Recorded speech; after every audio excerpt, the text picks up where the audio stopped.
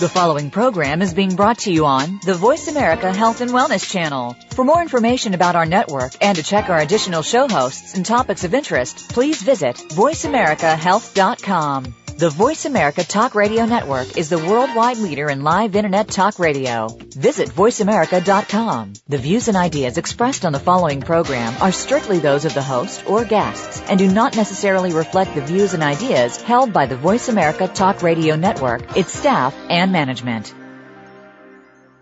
Good afternoon and welcome to 1 Hour at a Time. Recovery begins with education, and host Mary Woods is here to educate individuals and families and provide support through the recovery process. Now here's your host, Mary Woods.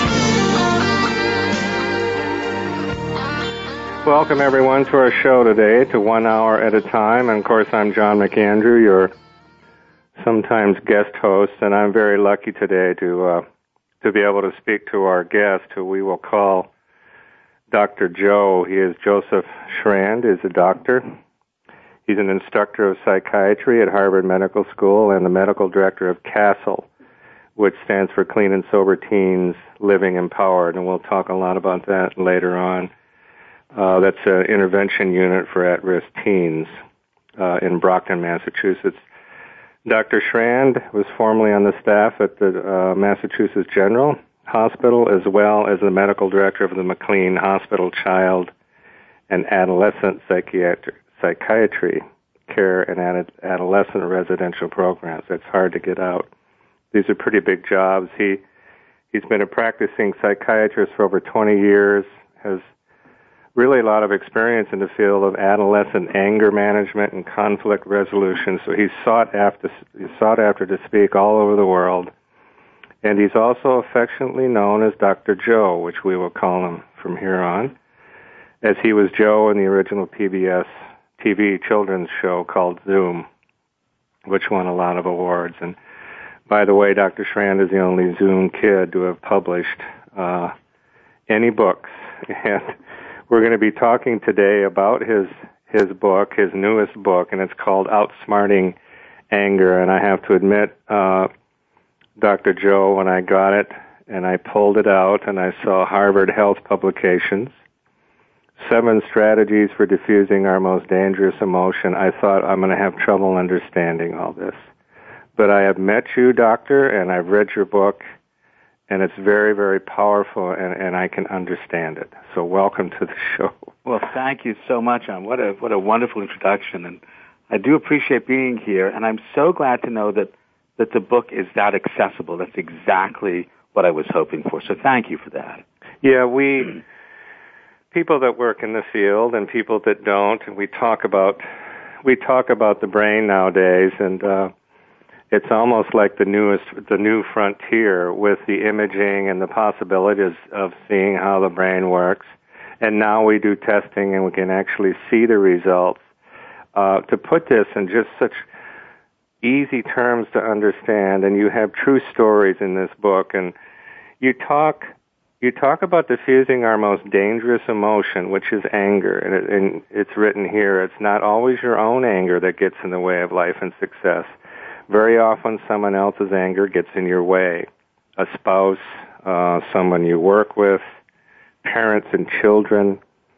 And you give us some concrete tools to use, which is just really nice. You know, simple people like little tools, you know, and pliers for the brain sort of thing. So Chapter 1 in your book is called A Glimpse into the Angry Brain, and I believe this little story you can tell us about New York City kind of got you started on this road and looking into anger, didn't it? Yeah, it really did, John, and it was many years ago, long before I was doing really much of this, and I was walking down the road in New York, and in New York it is interesting because there are some rules, you know. Mm-hmm. You walk, sometimes you make eye contact, sometimes you don't. You know, you always need to be, aware. So I happened to make eye contact with this fellow, and this was a big guy. You know, one of those bulging guys with the biceps and the tattoos and everything, and I thought, maybe I've made a mistake here. So then he says to me, what are you looking at? He's across the street. He's looking at, what are you looking at?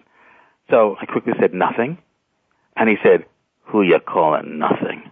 Oh, so I kept walking. I thought, this sort of makes me a little angry. I mean, I wasn't doing anything to this guy to be threatening, but he became threatening, and I thought, it's not worth it. I got tickets to the theater. I'm just going to go. But it really did get me thinking about so many different things. What is this anger, and how quickly we can ignite it just from these simple, almost meaningless interactions, but clearly to our brains, to our ancient brains, they have some meaning. That's what I started to look at. Yeah. And I think, boy, if you walk through a bookstore these days or go online for self-help books, this seems to me, and I hope I'm not exaggerating, but the underlying current behind all of this, people that are in the recovery field, people that are in recovery, there's this underlying thing that we always talk about is fear and anger and fear. It seems to be the common thread. There's so much of it. Now, I think in order to first understand why it's there, it's important to have some definition of anger. So the definition that I want to share with you and with the listening audience, anger is an emotion designed to change the behavior of somebody else.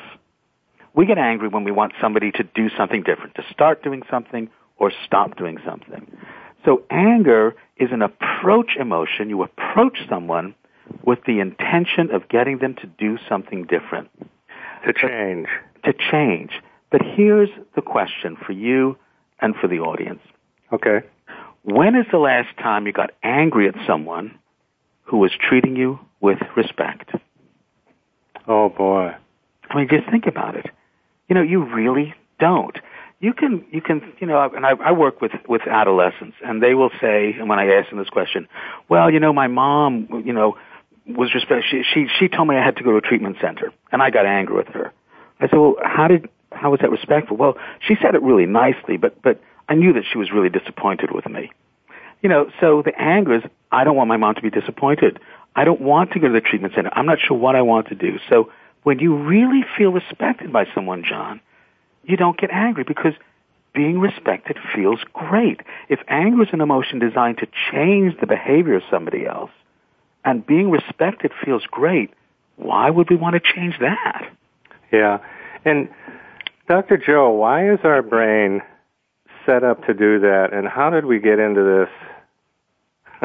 For some people, it's so hard to shut it off. It just keeps going. This part of our brain, is it the amygdala, or, I know so little, but I know there's this little thing in the middle of our head that really gets a lot of us in trouble. Yeah, and the amygdala, I mean, look, we've come up with all these great names for different parts of the brain, amygdala, hippocampus, substantia nigra, all these wonderful names, but you can boil it down, and it's a little bit simple, and I apologize to all of my neuroscientist colleagues out there who are probably listening, but here's the basic idea.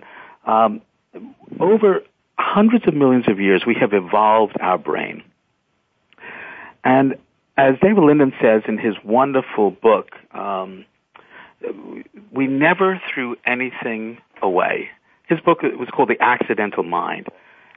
We never threw anything away. We just built one chunk of brain on top of the other. So ultimately, we have this chunk of brain called the limbic system, which is ancient, hundreds of millions of years old, responsible for impulses, for feelings, for memories. It's also the site of addictions.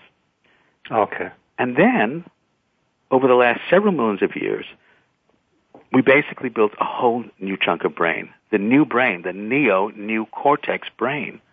And in particular, there's a part of the brain called the prefrontal cortex, right behind your forehead. If the audience could just put your hand on your forehead for a minute, right behind there is the thinking part of your brain, the thinking part responsible for analyzing information, creating solutions, problem solving, executing a plan, anticipating the consequence of that behavior. Right there, our new brain. So we've all done something impulsively and slapped our forehead and go, God, what was I thinking? Well, it's almost as if you're trying to jumpstart your prefrontal cortex. Because what you've done is you have been limbic. You have reacted and responded to some perception in the world as if you were an ancient lizard, as if you were some ancient animal responding to the perception of something that you thought maybe was dangerous. That's what anger is.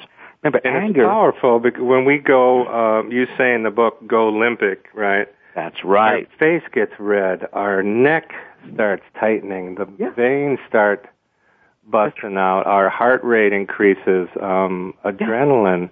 So it's still a pretty powerful piece in our head, isn't it? Of course, and we want that. It's a part of our survival. We would not be here on the planet today if we didn't have that. But the problem is we've now evolved different things. And as one of my heroes, E.O. Wilson, says, and I paraphrase, we're basically, caveman mentality with Star Wars weapons. So we need to be pretty careful. This anger, especially powerful emotion, part of our survival. There's nothing wrong with anger. It's what you do with it that can get you in trouble. Right. And we're, to all your friends that are really knowledgeable in this, and then your friends are on one side of the room and all my buddies are on the other one. See, we don't know anything, but... Oh, no. Listen, you said early on, that I've been practicing for psychiatry for 20 years. Why do you think we practice it? Yeah. Right? But we're like the guys that want to know, and in a good way. Here, we're the lugs on the other side, but you really haven't known an awful lot about this stuff for a very long time. In your book, I enjoyed the historical context of, the very first times that we kind of realized that if you damage a part of the brain, it affects your thinking. It wasn't hundreds and hundreds of years ago, was it? You're talking about Phineas Gage. Yeah. Right. Yeah. Great story. Phineas Gage, for the audience, was this really lovely guy. He was a family man, very pleasant. He was the foreman of a group that were building the intercontinental highway, the railroad that was going to go from one part of America to the other. And one day he's on the job, and part of his job is to tamp down the gunpowder. So they're going to, explode some rocks so they can clear the path to put down some railroad track. And he's tamping down this gunpowder, and boom, it ignites, and it sends this tamping iron, this, 6-foot tamping iron through his skull. And he didn't die. Now, as I say in the book, you can imagine, anybody who has a tamping iron, like, going through their skull may be a little angry, but it fundamentally changed his personality. Okay. He became an angry guy, an irritable guy, a guy that you couldn't get along with from this really lovely guy. And as a matter of fact, if you ever go to the Harvard Medical School Museum in the Longwood area, they have the tamping iron and a cast of his skull. And you can see what his heart was. It's remarkable. He spent the rest of his life basically as a sideshow in a circus. Wow. Remarkable. But what they found as they reconstructed this all these years later is he had severed the connection between his limbic system and his prefrontal cortex. So the prefrontal cortex, we began to realize, is the brake on our limbic system. It's the way that we control our impulses. There's this limbic system ready to go. And the prefrontal cortex has evolved to say, wait a second, let's think this through. Right. And has some facts and experiences to counteract the anger, the fear that we're in, and kind of sort of like, does mindfulness live in that prefrontal cortex? Absolutely, mindfulness does, and it's our ability to really anticipate what will happen next. Okay. But the other part that is housed in the prefrontal cortex is this very interesting fundamental component of human interaction. It's got a clunky name. It's called theory of mind, but it implies our ability to wonder what somebody else is thinking or feeling.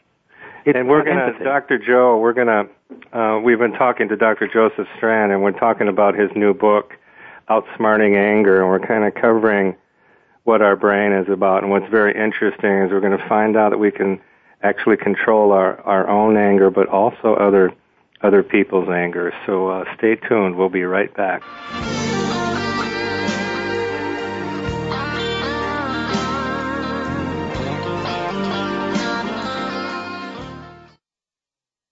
You're listening to Voice America Health and Wellness.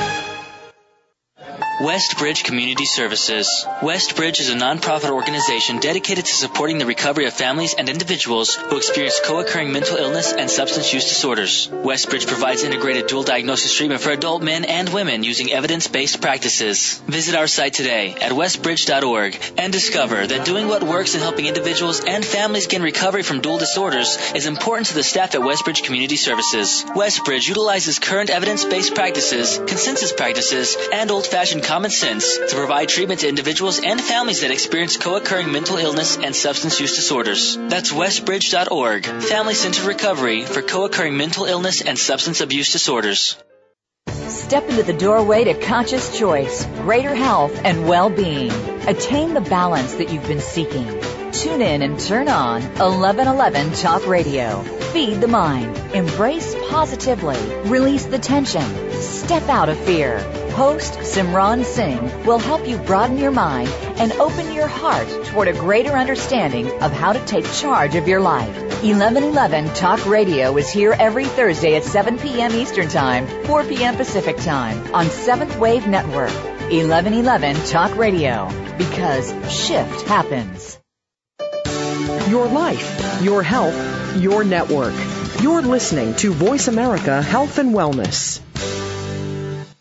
You're listening to 1 Hour at a Time with host Mary Woods. If you have a question for Mary or her guest, call now. The listener lines are open. The toll-free number is 1-866-472-5792. That number again is 1-866-472-5792. Now, let's get back to Mary and 1 Hour at a Time. Welcome back. Again, this is John McAndrew, and we've been talking with Dr. Joseph Shrand, whose book, Outsmarting Anger, is published by Harvard Health Publications. And we'll tell you later, you can find this book everywhere. And I encourage anyone who's a doctor and everybody that isn't to pick up the book, because it just gives some incredible, easy to understand knowledge about the brain and how we interact. And when I picked it up, Dr. Joe, and started to read it, you introduced this concept. Now, you've told us about the brain a little bit. We've got this limbic part that we kind of don't need anymore, but I guess we do need it. Oh, we do. Yeah. And we've got the prefrontal cortex, the PFC, the sort of the cop on our anger. But this concept you introduced, that we have the ability to control other people's anger, that emotion as well. And could you kind of explain that to us? I would be delighted. We have an impact on each other's brains all the time. I mean, John, as you're saying these wonderful things, and they're so kind about outsmarting anger, it makes me feel something. You're having an impact on me. And we know we do this all the time, fluidly, with each other in every interaction we have. That's what, just to go back from it, that's what this theory of mind part is all about, and so powerful. Because human beings, millions of years ago, began to form social groups. We had to be able to interpret what somebody else was thinking or feeling. And human beings are very interested in what other people think or feel. That's empathy. But we're particularly interested, what are you thinking or feeling about me? That's what drives us. And we are very interested in that, because in our heart of hearts, a human being wants to feel valued by another human being. Think and respected, right? You use that. Yes. And respect leads to value. Mm-hmm. And part of this, again, it'll get to answer your question about, we have this impact on each other's brains. But 1 million years ago, when we were evolving, we were never the biggest animal. We weren't the fastest. We weren't the strongest. We were always at risk of being lunch for another animal. We were prey. Yeah. And then we began to form these small social groups. And our survival potential increased so dramatically that human beings are now pretty much everywhere on the planet. That's remarkable. But to be part of a group, to have that peace, to have that survival potential, you had to have value. And I needed to know through your eyes that I was valuable. Then I could be at peace, and I could begin to trust you, and trust is a whole other chemistry in the brain that we can talk about at some point. So you say through my eyes. That's right. How does that work? Through your eyes, I see myself as one way or another. Because I'm not interested just in what you're thinking or feeling, which is empathy. I'm particularly interested, what are you thinking or feeling about me? That has to come first. 1,000,000 years ago, it was much more important for me to survive by knowing if you were looking at me as your lunch than if you were hungry. Those are two different things. The first is, do you see me as a threat? The second is, are you threatening me? See, am I your lunch or are you hungry are two different things. So how do we do this? We do this in small ways every day. We have an influence on each other. And in the Outsmarting Anger book, it actually goes through 7 strategies. There are really 7 steps that you do in order to get to the most important middle part. The first 3 steps are about your own anger.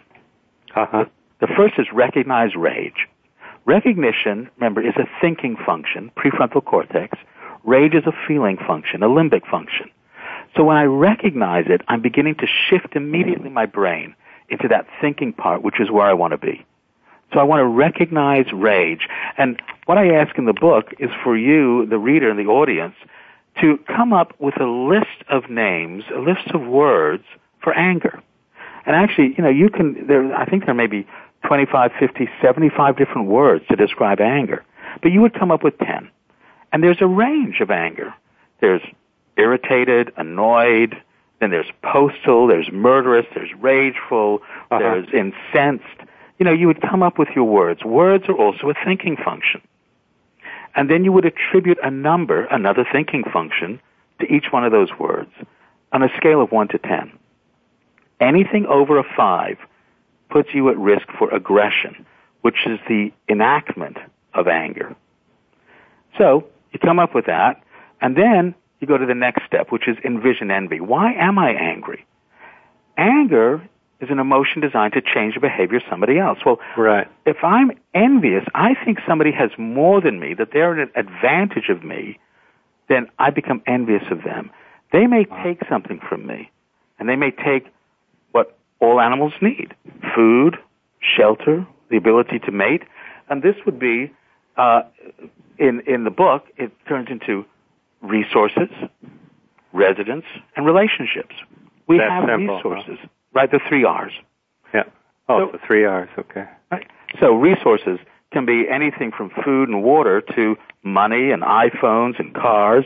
If somebody thinks that they have more than me, there's something about that. If I think somebody has an advantage over me, I become envious of them. But the flip side of envy is suspicion.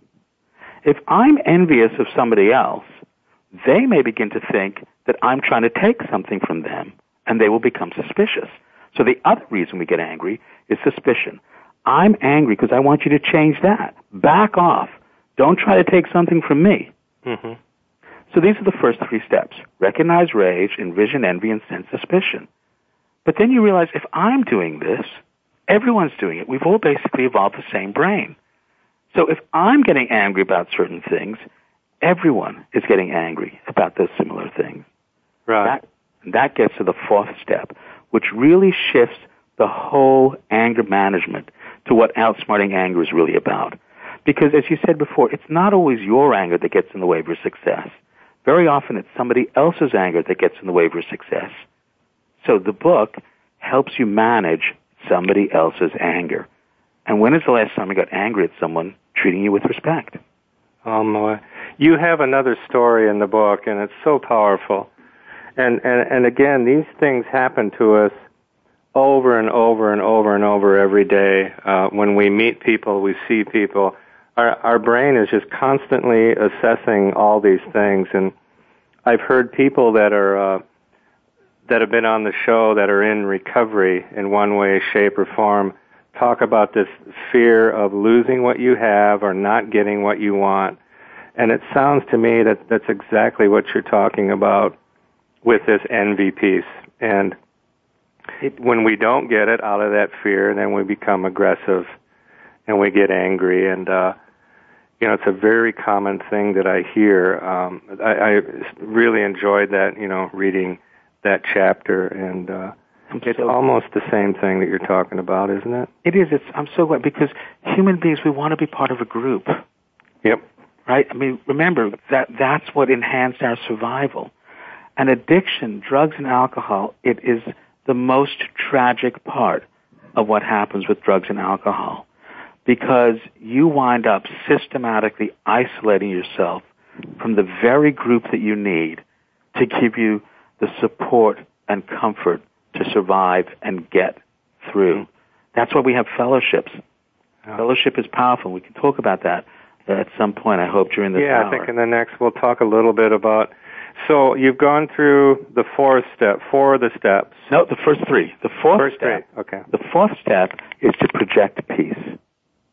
This is the first step to really having an influence on somebody else's brain, somebody else's anger. If you are walking down the street and you see a stranger, you've done this, you attribute some intention to that stranger. Right. You look at a stranger and go, just like I did walking down the street in New York and I saw this stranger. Yep. We basically attribute trust versus mistrust. Is this somebody that I need to be worried about? Do you know how long that takes? I mean, scientists have now done the studies. This takes 37 milliseconds. That's the blink of an eye. In 37 thousandths of a second, you are attributing some intention to another person. John, that's our window. Wow. By projecting peace, we send a message instantaneously to another human's brain that you don't have to worry, you don't have to be envious of me, that I have more than you, or suspicious that I'm going to try to take something from you. I am peaceful. Let's get that clear, that I am someone that you may choose to trust versus mistrust, and you project peace. Wow. We've all got people like this in our lives, and I have a special person. I'll just call him Jerry Mack, and he's one of those people, Dr. Joe, that whenever anybody you talk about him, everybody goes, "Oh God, I love that guy. I love that guy." Mm-hmm. And when I was reading your book, I thought of in this chapter about projecting peace, because that's what he does. He's constantly smiling and respecting you. All those traits that we kind of would all like to have. I carry him around in my wallet once in a while when I need them. This particular human being has it all the time, and it's such a beautiful trait to have. And that's what he's doing. You've explained it to me, the mystery. And you want to be around him, right? Exactly. Right. Yep. So for Jerry Mack, he's done something powerful, not just for the other person, helping them feel valuable, but for him. He's part of a group. So his projecting peace draws someone to him. So now he's safer as well. He has more value. Yeah. I mean, it's so simple. Wow. We've been talking with Dr. Joe, and it's all so fascinating for me. Again, the name of the book is Outsmarting Anger. When we come back, we're going to talk about something that Dr. Joe's been doing for quite some time. He's been working with kids, and we're going to talk about Castle, and we'll explain what that is. Again, Dr. Joseph Shrand, his book is available on Harvard Health Publications, and we're going to be right back with some more really fascinating stuff.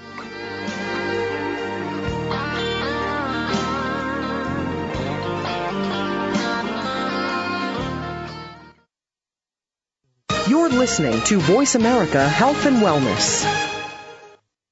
Westbridge Community Services. Westbridge is a nonprofit organization dedicated to supporting the recovery of families and individuals who experience co-occurring mental illness and substance use disorders. Westbridge provides integrated dual diagnosis treatment for adult men and women using evidence-based practices. Visit our site today at westbridge.org and discover that doing what works in helping individuals and families gain recovery from dual disorders is important to the staff at Westbridge Community Services. Westbridge utilizes current evidence-based practices, consensus practices, and old-fashioned common sense to provide treatment to individuals and families that experience co-occurring mental illness and substance use disorders. That's westbridge.org, family-centered recovery for co-occurring mental illness and substance abuse disorders.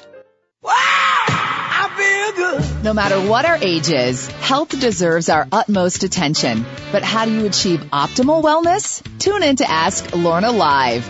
Your host, Lorna Vanderhaeg, will provide research-backed solutions that will have you feeling fit and fabulous. It all comes down to hormones. We'll show you how it works with mainstream medicine along with nutritional medicine. Listen for Ask Lorna Live every Wednesday at 6 a.m. Pacific Time, 9 a.m. Eastern Time on the Voice America Health and Wellness channel. Your life, your health, your network. You're listening to Voice America Health and Wellness. You're listening to 1 Hour at a Time with host Mary Woods. If you have a question for Mary or her guest, call now. The listener lines are open. The toll-free number is 1-866-472-5792. That number again is 1-866-472-5792. Now, let's get back to Mary and 1 Hour at a Time.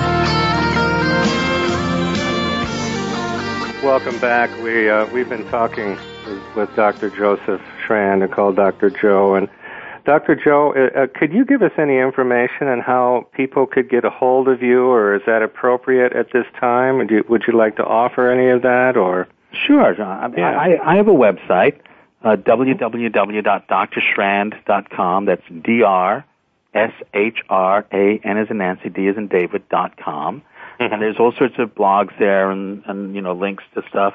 The book is, you can get it at Amazon, you can get it at Barnes & Nobles. You should be able to get, Outsmarting Anger pretty much anywhere. And it's just such an honor to be able to share some of these thoughts with people. And if they can help one person, then, I'll have left the world a little better than when I came into it. I think it's... Yeah, and this book, when I read it, I envisioned it being so helpful for just about everybody, but, parents with kids and married couples and people that are in recovery and people that struggle with, severe and persistent mental health. I think there's some very good, strategies and things to know and hear. We're going to talk a little bit later about your program, Castle, where you have a great passion of working with kids. Let's tie up so we don't forget the last 2 or 3 strategies for outsmarting anger. So we were in the middle of Project Peace, and just from a science point of view, so the audience knows, we have in our brain, we've evolved these remarkable things called mirror neurons, which are just what they sound like. When I see you do something, part of my brain begins to think, maybe I should mirror that. Maybe I should do that as well. So by projecting peace, you're immediately potentially activating these mirror neurons in somebody else to be peaceful. So then the next step is engage empathy. We talked a bit about theory of mind. We talked about how human beings are so interested in what other people think or feel. You've probably been at parties where you're chatting with someone and you're really listening to them, and you can just tell that they are so grateful to be heard. If you go to the movie Avatar, the wonderful movie, what they say to each other is, I see you. They not say how I see you. This idea that I really know you're here. So by engaging empathy, you are activating theory of mind. With mirror neurons, you're now modeling something. Be empathic with me as well. Let's start really being interested in each other. And then you engage the most important tool that human beings have ever invented. You use language. You communicate clearly. I mean, just think how many words we came up with just for anger. Now, John, can I ask you to do me a favor? Yes. I'm going to demonstrate this communicate clearly part. Okay. And it's in the book, but I want you to do this for me. I would like you to say these words. I am having lasagna for dinner. I am having lasagna for dinner. Okay. And now you and all the listening audience, I would like you to say it as a demand. Same word. I'm having lasagna for dinner. Okay. Now I would like you to say it as a question. I'm having lasagna for dinner. Okay. And now as a seduction. I'm having lasagna for dinner. Fantastic. Look what this is. The exact same words. Oh, my goodness. Different intonation, different prosody, different inflection, different tone, different meaning. Same words. Man. It's remarkable. I mean, when you're talking with a little baby, babies don't understand the words you're saying, but they sure do understand the way you're saying it. So communicate clearly is a critical part. You're saying, I am interested in you. Let's talk. Why were you angry to begin with? I'm really interested. I'm not a threat to you. I'm not going to take something from you. I'm not going to try to use my power over you. Let's talk about it. And then you do the seventh step, the most important step. Okay. You trade thanks. Trade thanks. Thanks. Gratitude. Gratitude is such a remarkable part of who we are as human beings. When I say thank you, 90% of the time in our culture, what does somebody say back in return? Well, thank you. And what else do they say? You're welcome. You're welcome. Absolutely. Yeah. Think about that. You're welcome. These are not insignificant words. You're welcome means, I do not see you as a threat to me. I don't think you have more power than me. You have been interested in me. You've projected peace. You've engaged empathy. We've talked about it. You are welcome into my group. You have access to my resources, my residence, my relationships. You are welcome. When I say thank you to someone, I am letting them know that I perceive them as a benefactor. Benefactors are valuable in our society. Benefactors are part of a group. We want benefactors. Just like your friend Johnny Mack. He's a benefactor. He gives you a feeling of being heard and comforted. Yeah. So, well, and when we first go to our first therapist, experience, and many of our listeners have had that, most people have, and you sit down, that's really the first thing they do, is they offer all those things, don't they? Yes. They mirror, empathy. Yep.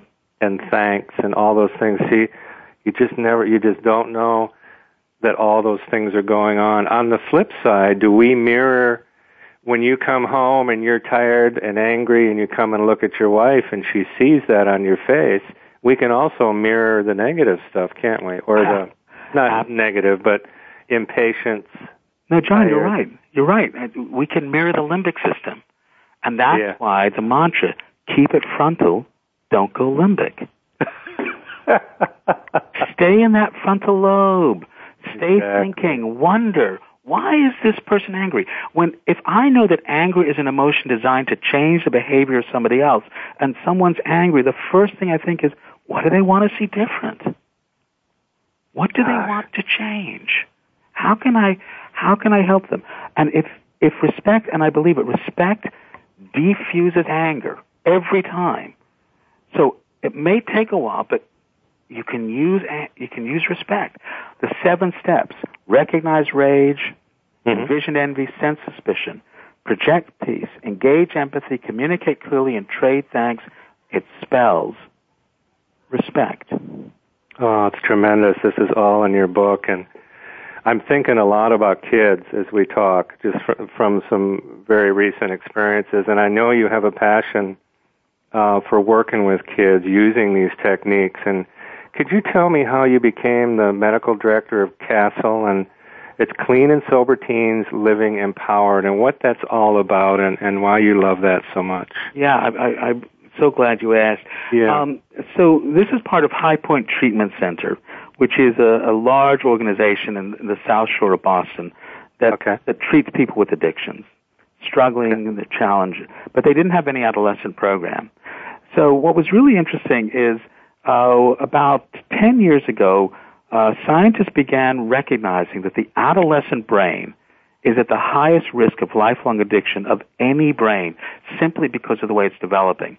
And because development follows evolution, and because the limbic system came first, the limbic system actually at adolescence is relatively more mature than that prefrontal cortex. Oh. So what this means is that a kid is more likely to be impulsive and seek pleasure without thinking it through. Well, this drives parents crazy, doesn't it? It drives them crazy, but relax. The kid can't think straight. But you can, and you can model that because kids will mirror it. So, High Point realized that there needed to be adolescent treatment. They didn't have any adolescent treatment. The Department of Public Health put out a bid saying, we have all this money. And about the same time, the kids, a little older than the kids I work with, in Brockton, were dying from prescription medicine overdoses. So they were dying from overdoses of Percocet and OxyContin and things like that. The parents of that group, formed a group called Learn to Cope and went to the mayor and said, we need help to save our kids. So High Point bid on this grant that DPH put out. They won the grant. I had just stepped down as the medical director of another hospital. And they approached me and said, look, we've got money, we've got a building, we have no program. Would you come and design a program to help kids with addiction? So I did. And the whole program is based on respect. And it's remarkable because here's I'm a clinician, not a researcher, but here's the number that I am most proud of.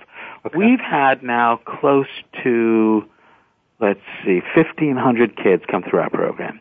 An average of 18 patients a day. It actually works out to about 30,000 patient days. And in that time, we have had fewer than 50 physical fights. Wow. Out of 30,000 days. My goodness, what ages is this? These are 13 to 17. They can be 18 years old if they're in college. If they're still in high school. Okay. And we detox them. So we use a Suboxone if they're detoxing from heroin or opioids, detox them from alcohol, detox them from benzos. Got a lot of kids smoking weed. And we teach them about their brains. Wow. Teach them about it. Are they fascinated? It's remarkable what they learn because here's what they really learn. And how much time do we have before the next segment? Oh, probably another minute or so. Okay, so I will go through this. Okay. This is really, really fascinating stuff.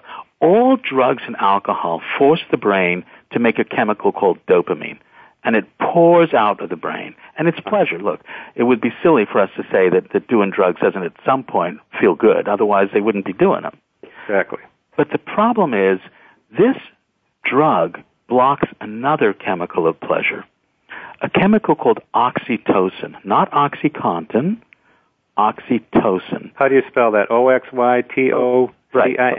Right. T-O-C-I-N, right. Okay. O-X-Y, oxytocin, T-O-C-I-N.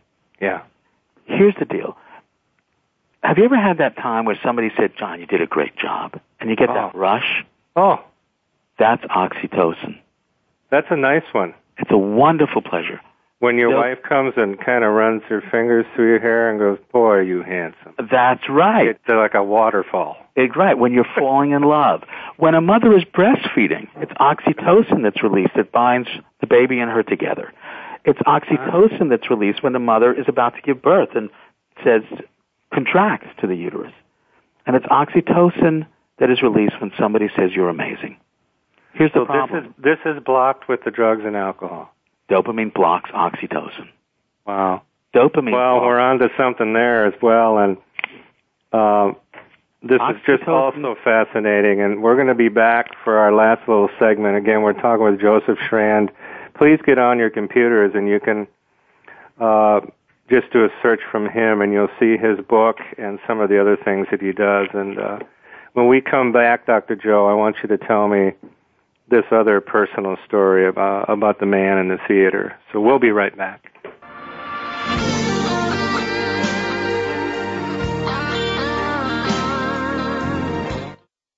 Opinions, options, answers. You're listening to Voice America Health and Wellness.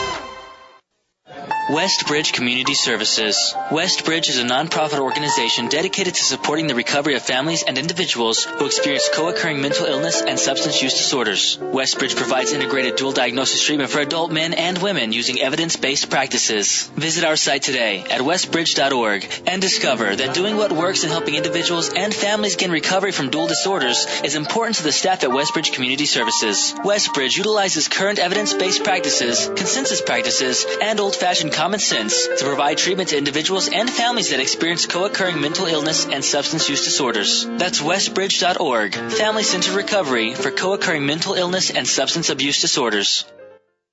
9 different energy systems make up the energy body. Energy is all around us and connects us. Energy exerts a major control over our biology and is a big reason why you should be tuning in to Energy Medicine and Optimal Health with your host, Dr. Ann Deatley. We'll explore energy balance techniques, tips, and patterns to keep your flow of energy optimal to maintain maximal health. By adopting these techniques, you will keep your energy body and physical body in harmony. Listen for Energy Medicine and Optimal Health, Mondays at 7 p.m. Eastern Time, 4 p.m. Pacific Time, on Voice America Health and Wellness. Learn more. Live better. Voice America Health and Wellness. You're listening to 1 Hour at a Time with host Mary Woods. If you have a question for Mary or her guest, call now. The listener lines are open. The toll-free number is 1-866-472-5792. That number again is 1-866-472-5792. Now, let's get back to Mary and 1 Hour at a Time. Welcome back, and this is John and Dr. Joe, and we've been talking about outsmarting anger and some strategies and really fascinating things about our brain and how we work. And in the last segment, we were talking about CASTLE, which is Clean and Sober Teens Living Empowered, which Dr. Joe was asked to write up sort of a program for these young teens, and his knowledge and his tools, he told us, work tremendously with these kids and in diffusing anger and empowering them. But when we left, we were talking about dopamine and oxytocin. Right. And, yeah, continue with that because it's fascinating as well. Sure. So oxytocin is the neurochemical of trust. It's called the cuddle hormone, and it's about trust. So let's just think about this. Dopamine blocks oxytocin. So what does that say about what drugs and alcohol do to trust? Boy, it just squashes it. Squashes it.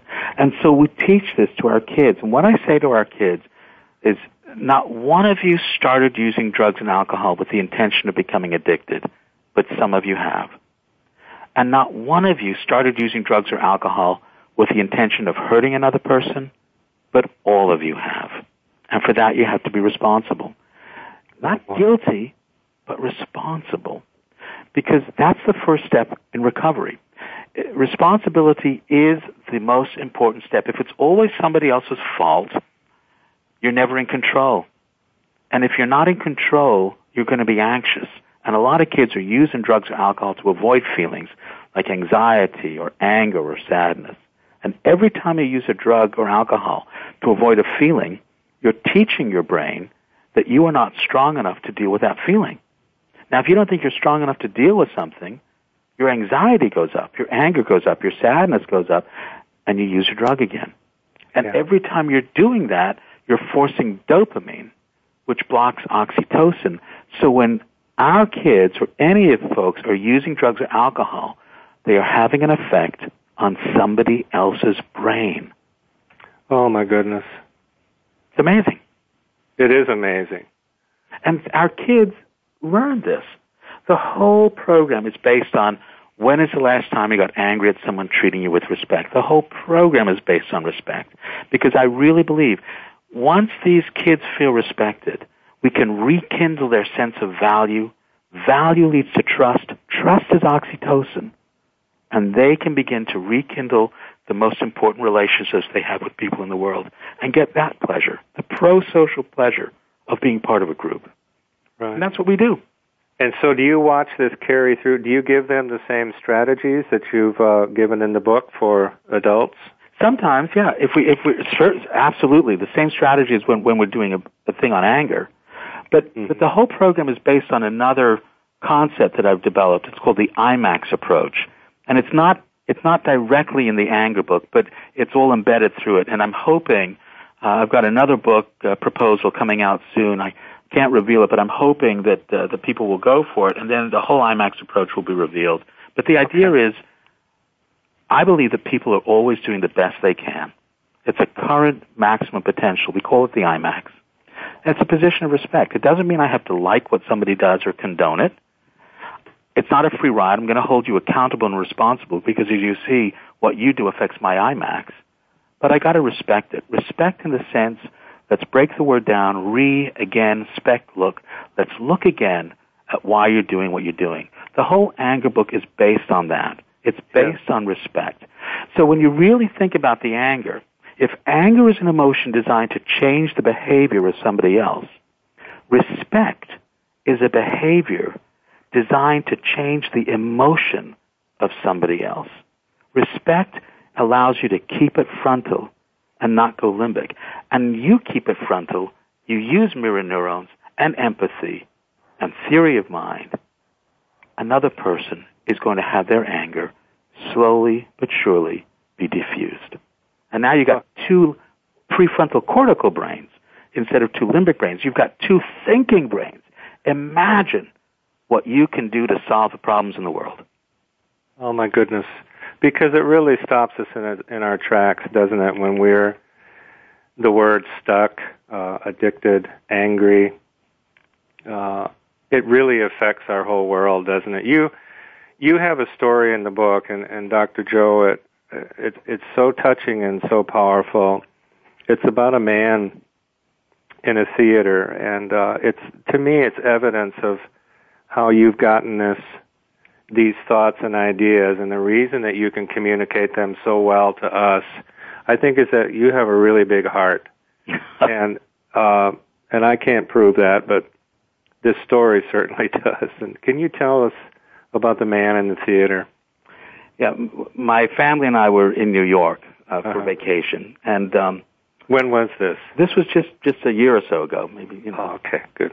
Very, very recent, and we always stay at a particular place where I can look over where the World Trade Towers were, because that is such a powerful part of who we are as humanity, and it really shows how destructive anger can be. You know, anger took out these buildings. We formed these groups where one group thinks another group is bad. It's terrible. We don't need to do that. But so I stay there to remind myself of just how powerful it was, not just what happened, but how many people came together to rebuild. That's what communities are. And that's part of the thing about anger, that anger is not always destructive. It was through anger that people had the civil rights movement, and anger that people rebuild things, and anger that says, this is unjust, I want to do something about it. So there I am at the theater, and I'm waiting in line to get my tickets for the show. And there was a mix-up with the tickets, and we were meant to have tickets for one day. They didn't have them. This guy who was at the box office was very apologetic and was doing what he could to make it right. And because he was so respectful to me, of course, look, I may be, a psychiatrist, but whether you realize that I'm still human.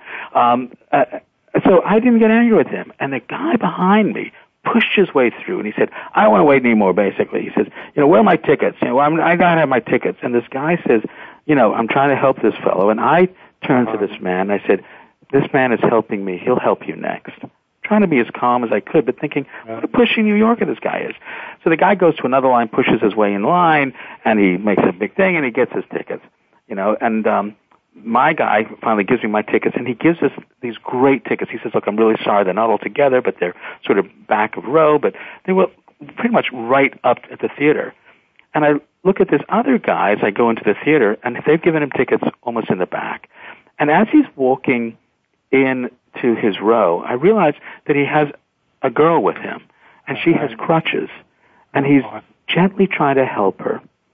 Well, at intermission, I went to go in the lobby, and I bump into this fellow.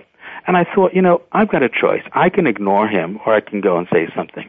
And I went up and I said, I'm so sorry about what was happening. Totally startled him. I mean, I apologized. Yeah. Totally took him by surprise. And he said, oh, it's okay. We started talking. The reason he was so upset was his daughter has a handicap and is on crutches and was getting faint and was having a difficult time standing. And he just wanted to get her to sit down. Boy. Wanted to find someone to help him. But he didn't do it in a way that elicited people. He approached people with anger, and they were not as helpful to him. But all he wanted to do was help his kid. Yeah. And we talked about that, So he was trying to find a way. But honestly, anger doesn't elicit other people's interest in you. If anger is it's an approach emotion designed really to get you to change and usually to get you to back off. Yeah. So the unforeseen consequence of anger is that you become alone. Yeah. When you're angry, other people, who wants to be around you? You wind up alone. And then he became your friend, and then we became friends. And for the rest Joe, of the day, that story is so powerful. And I just want to quickly kind of remind people: respect, recognize rage, envision envy, sense suspicion, project peace, engage empathy, communicate clearly, and trade thanks. And all of those things happen in that little story that you tell, and it's very powerful. Could you give us your website one more time real quick before we go here? www.drshran.com. That's DRSHRA, N as in Nancy, D as in David, drshran.com. Join up, read the blogs, check it out. There are a lot of blogs on addiction, and adolescent brain. Yeah. And then, if people are interested in getting the book, you can get it at Amazon, you can get it at Barnes & Nobles. And if you're really interested and you like the book, write a comment. If you don't like the book, write a comment. I can always learn. I'm practicing. All right, he's still practicing. We have been talking with Joseph Shrand, and it's called Outsmarting Anger, and it's one of the best books that I've read in a long time, and I'm not a compulsive book reader. It's just, it's very powerful in many, many ways, and it gives me a whole lot of tools on how to live, people in recovery, parents, couples. I think the book is just really good for almost anybody to read. And again, published by Harvard Health Publications. And Dr. Shrand, I hope that we meet again sometime in the future. And could you tell us quickly before we go how to reach the folks at Castle? Yeah. Or is it High Point Treatment Center? Is that what it is? High Point Treatment, but you can reach Castle at 508-638-6000. That's 508-638-6000. You'll get through, press 0 for the operator. It'll take you to my nurse's station. If you've got a kid between the ages of 13 or 17 or 18 years old, if they're still in high school, we'd be happy to help them. We take all insurance. We're a nonprofit organization. We're a charity. So if you don't have the money, we'll figure out a way to get you help. And you work there? I'm there. I'm the medical director and the psychiatrist, and I'm there pretty much every day of the week. So what does it feel like to be the only Zoom kid to have published a book? I'm just so honored.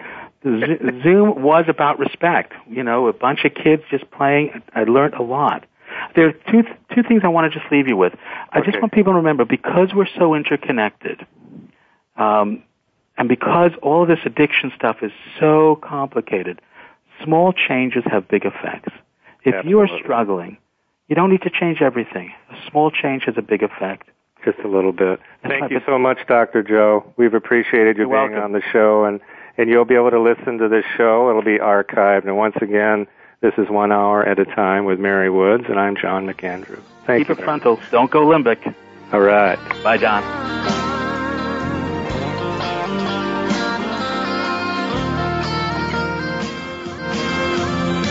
We appreciate you joining us today for 1 hour at a time. Successful recovery from a substance abuse problem or mental illness depends on education and support of loved ones. Thank you for being that support system. Be sure to tune in next week for another hour of education and compassion, 1 hour at a time. We'll see you next week.